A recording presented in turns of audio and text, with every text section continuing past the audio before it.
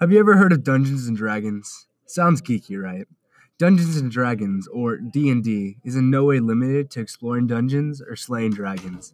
It's like collaborative storytelling, where the story is constantly evolving from the actions and additions of different people. Think of it like building a house, where the builders are given a setting to build upon. They use their own personal skills and attributes in order to construct the house however they please, but there are still logical limitations that apply. And the idea of one builder may not align with the ideas of another. The end product develops into a comprehensive model representing each builder's own style or fantasies for what they wanted. D&D is simply that, a group of individuals expressing themselves and solving problems, but through roleplay. Something that may make players new to the game a little uncomfortable is the idea of playing pretend. However, D&D can be so much more than that. D&D can be so much more than just a game to those who are willing to set aside their social stigma about the game. Players often find themselves learning new things about both their fellow adventurers and themselves in the fantasy world and the real one. D&D has a way of giving power to the powerless, a voice to the voiceless, all while giving a judgment-free and disposable platform to do it on. Due to the collaborative storytelling nature of the game, players may notice themselves working together subconsciously in order to contribute to the beauty of the story. Before we can really understand what Dungeons & Dragons can do for a community, we have to understand what Dungeons & Dragons is. Dungeons & Dragons is a role-playing game produced and distributed by Wizards of the Coast. It was originally made in 1974 by famous tabletop game creator Gary Gygax.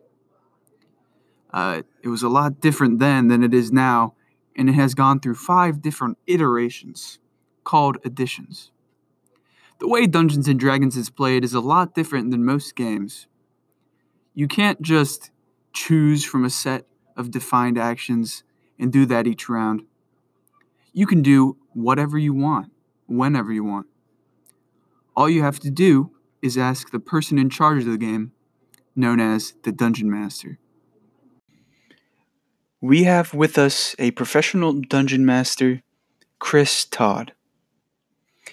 This isn't his full career, as he's a special educator, but he sells his services as a Dungeon Master to businesses and private parties. But I feel he has an interesting story to relay about the importance of D&D and its uses for more than just being a game. All right, first question. What got you involved with D&D? Well, my friends in high school at Kellum years ago, 20 plus years ago, they played D&D in high school. And I never really got into it with them there. I didn't know anything about it. And so when I graduated college, I came back home from Pennsylvania, and I had my own apartment. I didn't have any family here, so I went and hung out with them. And they started playing this game and going, "What are you guys doing with dice and talking in voices and stuff?" And I'm like, I just sat down and played one time. I was hooked. So it was really, I was probably about 21, 22, and just after college, I got into it heavily. Mm-hmm. What do you think the hardest part as a new player was for you to get over? Back then, yeah. Back then it wasn't popular. It wasn't in. It was not in the know right then. It wasn't mainstream. It had nothing. There was nothing. It was kind of almost a dead thing. And we played an older edition. So to me, it was. I just started teaching. I don't have a lot of money. I can't go out and do things, so I'm going to stay home with my friends, and instead of playing video games, we're going to play D&D. So the hardest part was back then learning the mechanics of the game, because it was an older edition, mm-hmm. and the rules were very wonky, very different than it is now. Mm-hmm. So that was we didn't have roll to hit an armor class. You had to roll to hit a THAC0, which is armor classes have negative numbers. Oh. 10 is lowest, negative 10 is the highest armor class. It was very strange back then. So then 3rd edition, 4th edition, 5th edition really changed that. 5th edition being the most successful so far in bringing D&D to mainstream now. Mm-hmm. So that's the first question, right? Yeah. All right. And then in Virginia Beach, we have a program called the STEP program. It's I forget what the acronym stands for, but it is working with students who have severe enough emotional disabilities that they need a permanent school psychologist in the classroom. And they're geared to work on their behavior so they can integrate them back into regular education.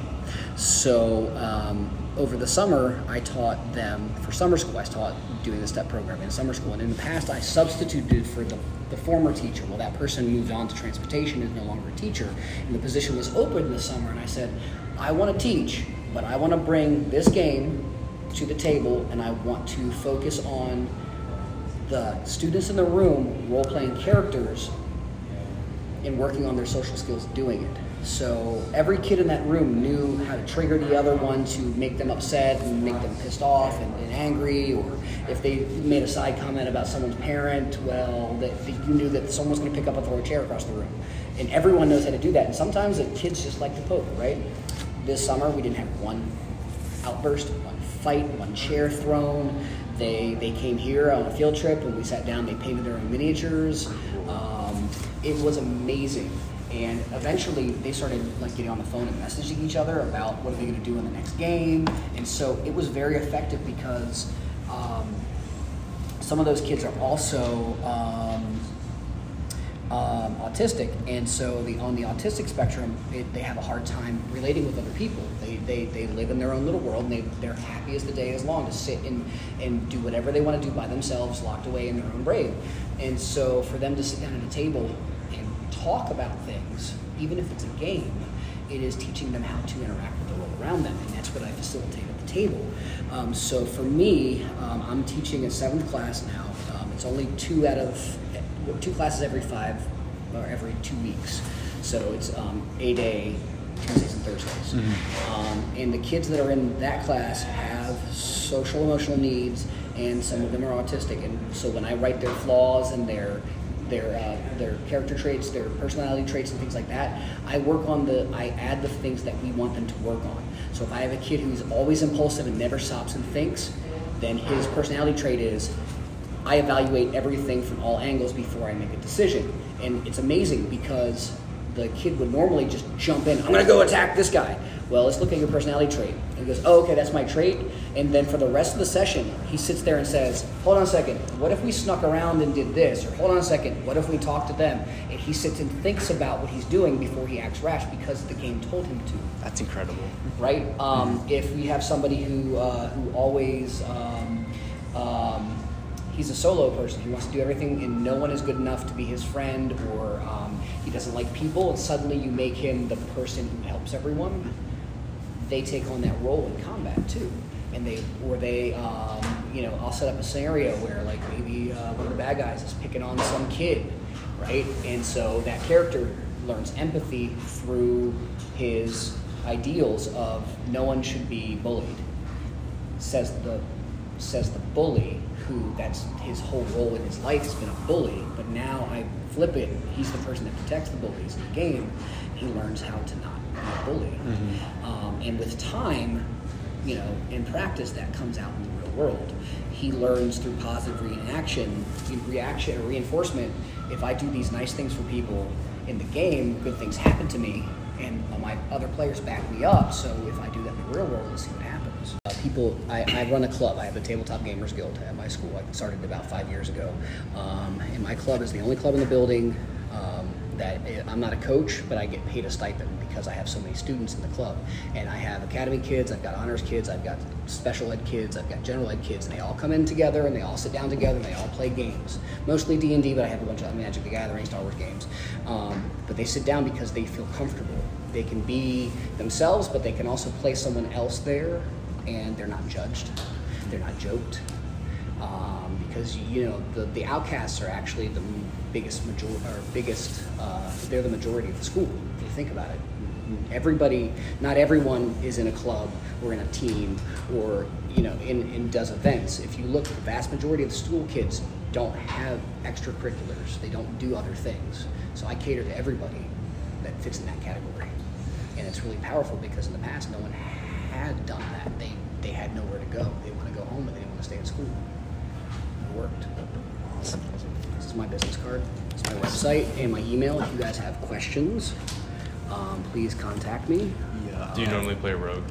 I do. Or I want to be. In my life, I would love to be the rogue, but I realize that I'm the paladin, and I don't like it. Like through how I interact with people, like I'm always like, hey guys, you need to stop running around doing that stuff. Someone's gonna get hurt. I'm going, why am I doing this? I don't want to be the paladin, but I'm the paladin. But You should try playing a paladin one day. A paladin. Yeah. I could try. Huh? Yeah. So you don't have to if you don't want to. Dungeons & Dragons is not just a game, it's a tool for character development, stress relief, and overcoming other different social difficulties. In our case, D&D brought new friends together and old ones closer. In other cases, like Mr. Todd's case, it can be used to benefit those in need by encouraging kids to acknowledge their flaws so that they can work on them. So coming to the end of our podcast, we leave you with this. Before dismissing D&D as a game for geeks, try to consider all of the benefits that the game has to offer. And you might find that you enjoy it just as much as we do.